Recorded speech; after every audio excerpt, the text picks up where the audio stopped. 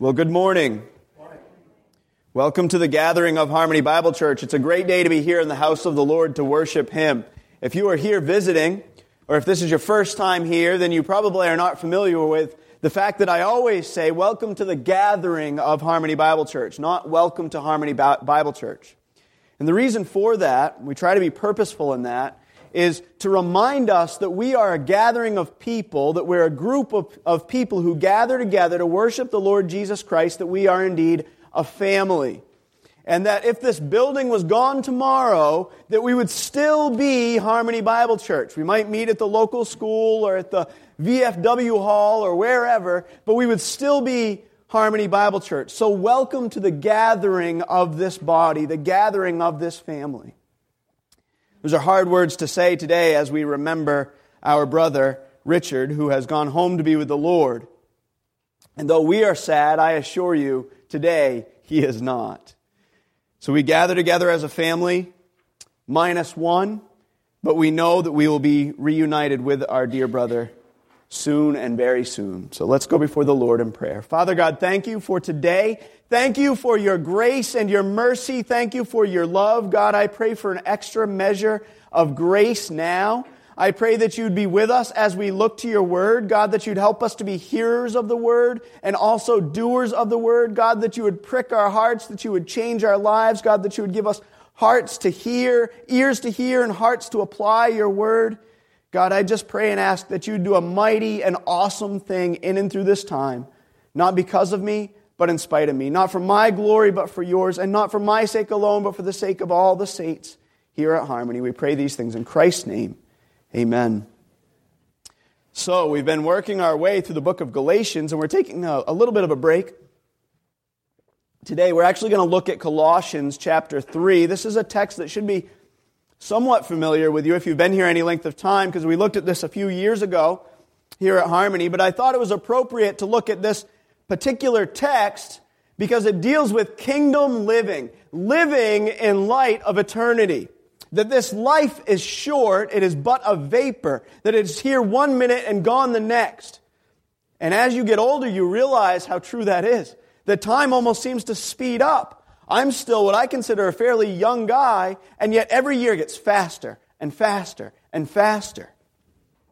So I think it's important for us to consider what it means to live in light of eternity. What it means to live in light of the fact that this world, that the world we live in is dying, that it's going away, and that we are indeed not going to be here forever. So with that in mind, we're going to be looking at Colossians 3, verses 1 through 4 this morning. Why don't we look at that? If you'll stand with me for the reading of God's Word. Therefore, if you have been raised up with Christ, keep seeking the things above, where Christ is, seated at the right hand of God. Set your minds on the things above, not on the things that are on earth. For you have died, and your life is hidden with Christ in God. When Christ, who is our life, is revealed, then you also will be revealed with Him in glory. May the Lord add a blessing to the reading, the hearing, and the applying of His Word. Amen. You may be seated. So we're going to jump right in. For the sake of time, the first point in our sermon outline is number one, kingdom living. Number one, kingdom living. Paul begins by saying, therefore, if you have been raised with Christ, keep seeking the things above, where Christ is, seated at the right hand of God. The word translated seeking carries the idea of earnestly seeking after something. It carries the idea of serious pursuit. It's chasing after, going after something, being zealous for it, being serious about it. The idea is one of striving after something. When I was a kid, I started doing martial arts when I was little, and I didn't take it very seriously at first. But after a while, you have to start taking it seriously, or you're just going to quit. It's one or the other. You've got to become serious, or you're going to quit. And eventually, it got to a place where I began to strive after it. I earnestly sought after my black belt, and I earnestly sought after growing in this art and this ability. And eventually it actually became my God. It became all I wanted to do, all I wanted to live for was this thing, was this getting the next belt, going to the next level. And you know what the dirty secret of martial arts is? When you get your black belt, you learn there's 10 degrees of black belt. So then you got 10 more things you got to do. And the chances of ever getting to that last degree, to becoming a grand master, it's impossible. Nearly nobody does it. So it can become an idol or a god. And praise God that at the age of 19, God picked me up from where I was. He turned me around. He set my life on a new course. And He called me to strive after something far greater than some colored belt or stripes on a belt, but instead to strive after Him. God called me to strive after Him and Him alone. This word seeking or striving is the same word that is used in the Gospel of Luke by the angels when they come to the woman at the tomb and they say, "Why do you seek the living one among the dead?" And it's the same word used in Matthew 6, where we read, "Do not worry then, saying, what will we eat, or what will we drink, or what will we wear for clothing? For the Gentiles seek after these things." This is Jesus speaking. "For your heavenly Father knows that you need these things." He says, "But seek first His kingdom." So don't seek these things, but instead seek these things. Seek His kingdom and His righteousness, and all these other things will be added to you. And it's in this context in Colossians 3 that we see this word used as a present tense active verb. So the idea is one of continual striving, continual seeking. That's why it's translated keep seeking. Paul undoubtedly had these words of Jesus, "Seek first His kingdom and His righteousness," in mind when he wrote the command to the Colossians, when he wrote to them to keep seeking the things above. The term "things above" is used to set the things of heaven, the things of Christ's kingdom, in contrast to the things of this world. He makes this clear, Paul does, when he says, "Where Christ is, seated at the right hand of God." The right hand of God is used throughout Scripture to refer to a place of power and authority. That's why Paul says in Ephesians 1, he says this, "I pray that the eyes of your heart may be enlightened, so that you will know what is the hope of His calling, what are the riches of the glory of His inheritance in the saints, and the surpassing greatness of His power toward us who believe. These are in accordance with the working of the strength of His might, which He brought about in Christ, when He raised Him from the dead and seated Him at His right hand in the heavenly places, far above all rule and authority and power and dominion and every name that is named, not only in this age, but in the age to come." That sounds pretty inclusive. Far above all rule and authority and power and dominion and every name that is named, not only in this age, but also in the age to come. So when Paul says, "Keep seeking the things above, where Christ is seated at the right hand of God," he certainly has heaven in mind. But he's not just referring to an eternal state of bliss or happiness. He's referring to the kingdom in which Jesus reigns and rules in righteousness. One in which He reigns and rules in righteousness, not only in the age to come, but also in this age. In other words, it's the same kingdom we saw promised in Zechariah when we were studying Zechariah a few months back. If you were here, you remember that God promised Zechariah a kingdom without walls, a kingdom where the Lord Himself would be a fire around her and a glory in her midst. And this is a kingdom that exists today. It's a kingdom where Christ reigns and rules over the life of the church. He is our King. We are His subjects. We are His servants. We are His followers. But it's a kingdom without walls. So we must not pursue or seek our own little kingdoms. If you remember from the book of Haggai, the people were building their own homes, and the Lord said, "Is now the time to build your homes while the house of the Lord lies desolate? Is now the time to seek your kingdom instead of seeking the kingdom of God?" You see, we must seek His kingdom and His righteousness. You know, as a pastor, I visited a number of people in the hospital and a number of people where death was imminent. And you know what? Not one of them has ever said, I really wish I had spent more time at work. Or nobody ever said, if I had it to do all over again, I wish I'd built a bigger life, a bigger house, bought a bigger boat, driven fancier cars. No. Instead, when someone's lying on their deathbed, they typically begin to ask themselves what they've done with their lives that will have lasting value. They ask themselves, what have I done that will have an impact long after I have left this world? And that's a question that we should not wait to ask until we come to the end of our lives.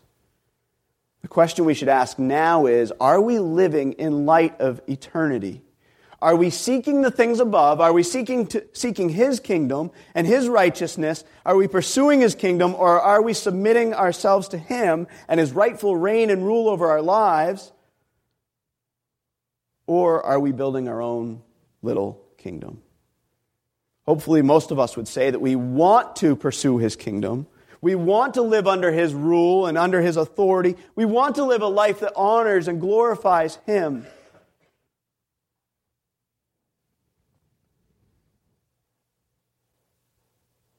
So the question is, are we actually doing so?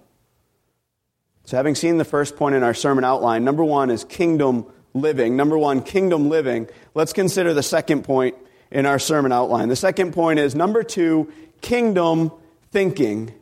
Number two, kingdom thinking. Look back at today's text with me. Colossians 3:2, Paul continues and says, set your mind on the things above, not on the things that are on earth.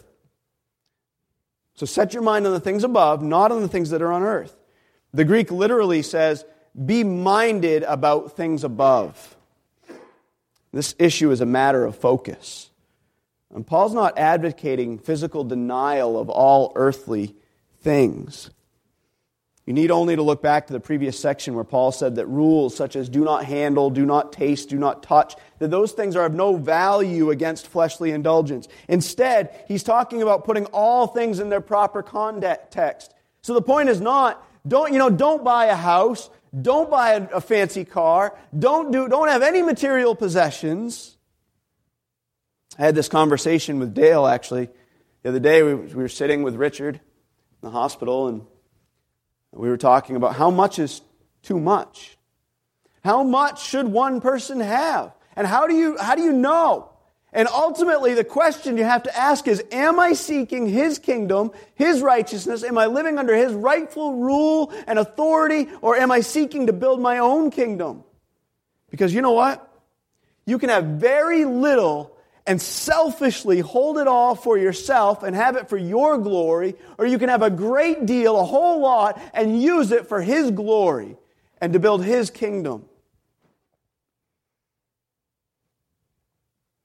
I was talking with a fellow pastor, and he was talking about a church plant that he planted, and he said, I said, how are you doing financially? That's usually a question that church planters get asked. How are you doing financially? Are you okay? Is the church supporting you? And he said, yeah, the Cecil B. Day Foundation was able to give me a $15,000 grant for this year. So with the church's support and this grant, I'm able to work full time. And there's an example of somebody, Cecil B. Day, who had a great wealth, who had a lot, started Days Inn, and took that money and used that money for God's glory. So it's not about just not having anything. It's not about making sure that you follow these set of rules whereby you have nothing of earthly value, but that you use that which you have for His glory. The same root, be minded, we see used in Mark 8:33, where we read that Jesus rebuked Peter. And He said, get behind me, Satan, for you are not setting your mind on God's interests. You're not minded on God's interests. And Paul uses it in the same way in Romans 8:5 when he says, for those who are according to the flesh, they set their minds on things of the flesh. But those who are according to the Spirit, the things of the Spirit. In other words, their focus is on the things of the Spirit, the things that have eternal value. So if we're going to pursue kingdom living, we must cultivate kingdom thinking. That's why Romans 12:2 says, "And do not be conformed to this world, but be transformed by the renewing of your mind, so that you may prove what the will of God is, that which is good and perfect and acceptable." He says, be transformed. How? By the renewing of your mind. We've talked about this a lot, that oftentimes with counseling, somebody will come and they'll say, I'm doing this horrible thing. There's this action in my life that needs to stop. And this is true for all of us. There's things in our lives that probably need to change. And we say, I need to change this action. And you go to a secular counselor, and the secular counselor says, well, let's talk about your feelings. How do you feel when you do this thing? And they'll say, what was your childhood like? How did your mom treat you? How did your dad treat you? And those things may have some value in affecting the way we act, but we need to take a step back. We know that emotions affect actions. That if I'm tired and Kim says, will you take the dog out for a walk, right? That my emotions are often going to get in touch with me very quickly, and I'm going to say, I don't want to take the dog, or I'm going to respond in a negative way. But what needs to change is not just my emotions, but instead my thinking. See, what we need to realize is that thinking produces emotions, and emotions produce actions. Thinking produces emotions, emotions produce actions, which produces more thinking, more emotions, more actions, and ultimately builds character. So what needs to change is our thinking. That's why we're called to renew our mind. Don't be conformed to this world, but be transformed. How? By the renewing, the changing of your mind. In other words, we need to think biblically. We see this throughout Scripture. He who trusts in his own heart is a fool, but he who walks wisely, he who walks proper thinking, will be delivered. The heart is more deceitful than all else and is desperately sick. Who can understand it? I, the Lord, search the heart. I test the mind. That we need to think biblically. And that's what I want you to do. I want to cause you to think through biblical principles. And to have kingdom thinking. That's why 2 Corinthians 10, 3-5 says this. For though we walk in the flesh, we do not war according to the flesh. For the weapons of our warfare are not of the flesh, but divinely powerful for the destruction of fortresses. We are destroying speculations and every lofty thing raised up against the knowledge of God, and we are taking every thought captive to the obedience of Christ. What that means is that when I'm tired and Kim says, will you take the dog out for a walk? That I think in a way that's biblical. That I'm called to be a servant. That Christ died for me. That I have an opportunity to be a blessing to somebody else. That when I think biblically, then the response that comes out of me is, yes, honey, I'd love to take the dog for a walk. You see, we're called to take every thought captive. And while that may sound funny, and it is funny, the reality is we know people like that who do think biblically and think like Christ. And when they think like Christ, when they're provoked, goodness comes out of them. I hate to belabor it, but I got to do it. I just have to do it, right? Because many of you haven't seen this. And it wouldn't be honoring to Richard if I didn't do this, right? So I don't even remember how it goes now. The cold's getting to me. Right? So what's happening? Water's coming out of the bottle. Why? Right, because there's water in the bottle, right? It's not because the bottle's being provoked. So when the wife says, honey, will you take the dog out, and anger comes out of me, the problem is not her provoking me by saying, will you take the dog out? The problem is anger is what's inside of me. You see, if there was milk inside the bottle, milk would come out of the bottle. What's inside the heart is what comes out when provoked. And we need to change our way of thinking. We need to think biblically and have kingdom thinking. Consider lastly this from on this kingdom thinking. Philippians 4, verses 4 through 9, where Paul says this. He says, "Rejoice in the Lord always. Again, I will say rejoice. Let your spirit, your gentle spirit, be known to all men. The Lord is near.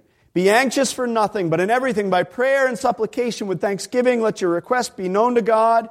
And the peace of God, which surpasses all comprehension, will guard your hearts and your minds in Christ Jesus."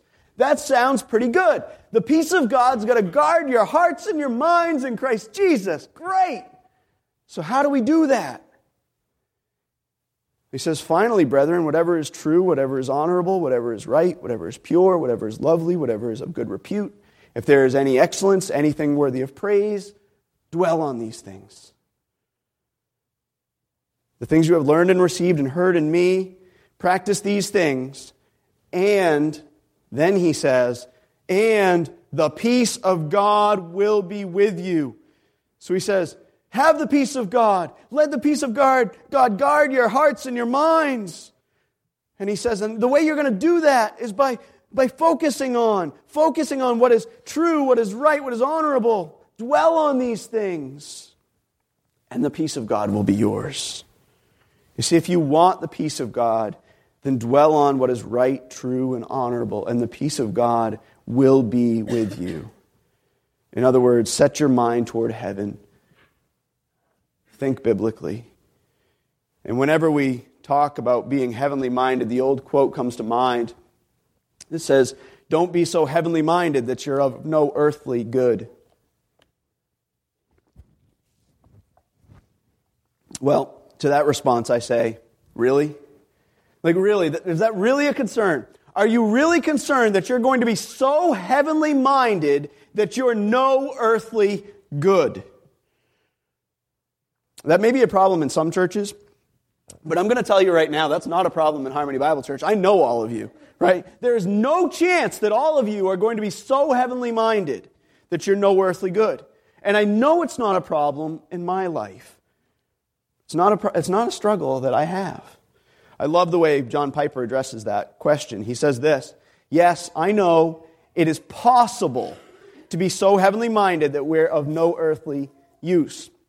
My problem is, I've never met one of those people. And I suspect if I met one, the problem would be not that his mind was so full of the glories of heaven, but that his mind is so empty and his mouth is so full of platitudes. I suspect that for every professing believer who is useless in this world because of otherworldliness, there are 100, I would say 1,000,000, who are useless because of this worldliness." You see, we need to have kingdom thinking. So having seen kingdom living and kingdom thinking, that we're called to seek the things above, we're called to live in such a way that we're cultivating kingdom thinking and setting our minds on the things of heaven, on Christ and His rule and His reign and what is honoring to Him. Now let's consider the third and final point in our sermon outline. The third point is kingdom resting. Kingdom resting. So we've seen kingdom living, kingdom thinking, and kingdom resting. Paul continues on in verses 3 and 4 and says this, "For you have died, and your life is hidden with Christ in God. When Christ, who is our life, is revealed, then you also will be revealed with Him in glory."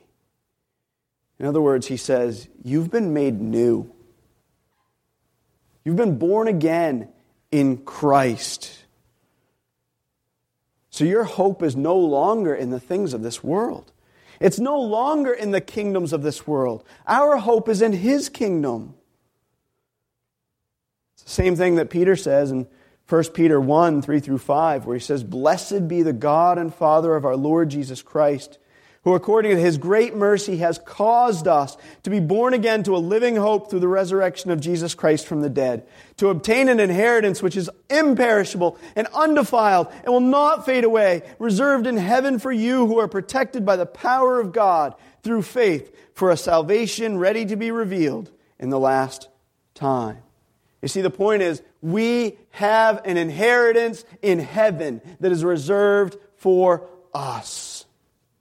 Furthermore, he says, we have died and our life our inheritance is hidden with Christ in God. And in light of that, we eagerly wait. We live for Him. We live for His glory until the day He will carry us to glory with Him. You see, our inheritance is not here, but it's a very real and sure inheritance.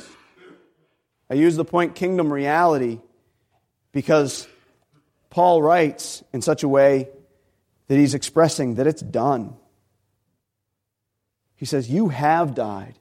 Your life is hidden with Christ in God. He says, this has already happened. It's been accomplished by Christ. Your inheritance is sure and real. So we've seen kingdom living, that we're called to seek the things above. We've seen kingdom thinking, that we're called to set our mind on the things above. And kingdom resting, that we indeed have been given an inheritance in the kingdom, and we need to rest in His glorious provision for us. So the question is this. So how do we, as Harmony Bible Church, both individually and corporately, specifically, apply all of this to our lives? How do we take this message and then live it out? How do we apply it? How do we live in light of it? Well, we need to first rest in His gracious work. We need to understand what resting in His kingdom means. We need to look forward to our future inheritance. We need to make sure that we are sons and daughters of God. That indeed our inheritance is going to be obtained not because of what we've done, but because of what Christ has done on the cross for us. That though we were sinners, that He came, that He lived a perfect, sinless life, and that He died on the cross for our sins so that we might be forgiven. And that when we rest in His grace, when we remember that our inheritance is not here, but instead it's stored up in heaven, when we remember that, that leads to kingdom thinking naturally. I say this often, we need to remember the gospel. And I believe that this is something that believers need to be reminded of again and again and again, is the truth of the gospel. That when we remember the gospel, it naturally leads to thinking biblically. That if I'm remembering that Christ died for me and my wretched sinfulness, that when the wife says, will you take the dog out, it's probably not that big of a deal. So we need to rest in our inheritance, rest in the fact that our inheritance lies in what He has done, His gracious work, and that leads to kingdom thinking. And kingdom thinking naturally leads to kingdom living. So with that, we need to run. We need to run with endurance, knowing that He's faithful to carry us through to the end of the race. Hebrews 1, verses 1 and 2 says, therefore, since we have so great a cloud of witnesses surrounding us, let us lay aside every encumbrance and the sin which so easily entangles us, and let us run with endurance the race that is set before us, fixing our eyes on Jesus, the author and perfecter of faith, who for the joy set before Him endured the cross, despising the shame, has sat down at the right hand of the throne of God. He has all rule, all authority, that it is all His.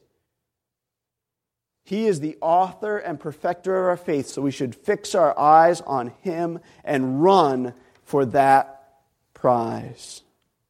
So we run with endurance. And what does running with endurance look like as we pursue kingdom living?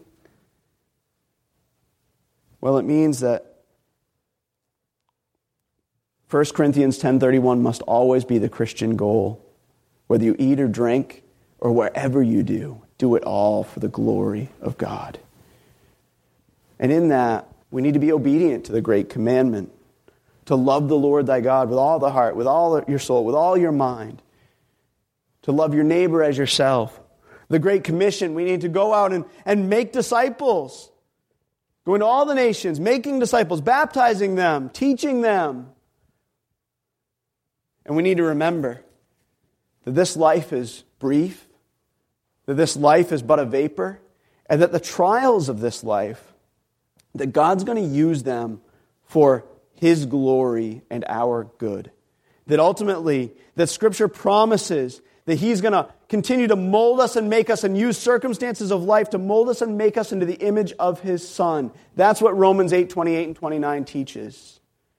Not that everything that's going to happen in your life is going to be good, but that He's going to use it for good. And what does that good look like? It's going to make you more like Jesus.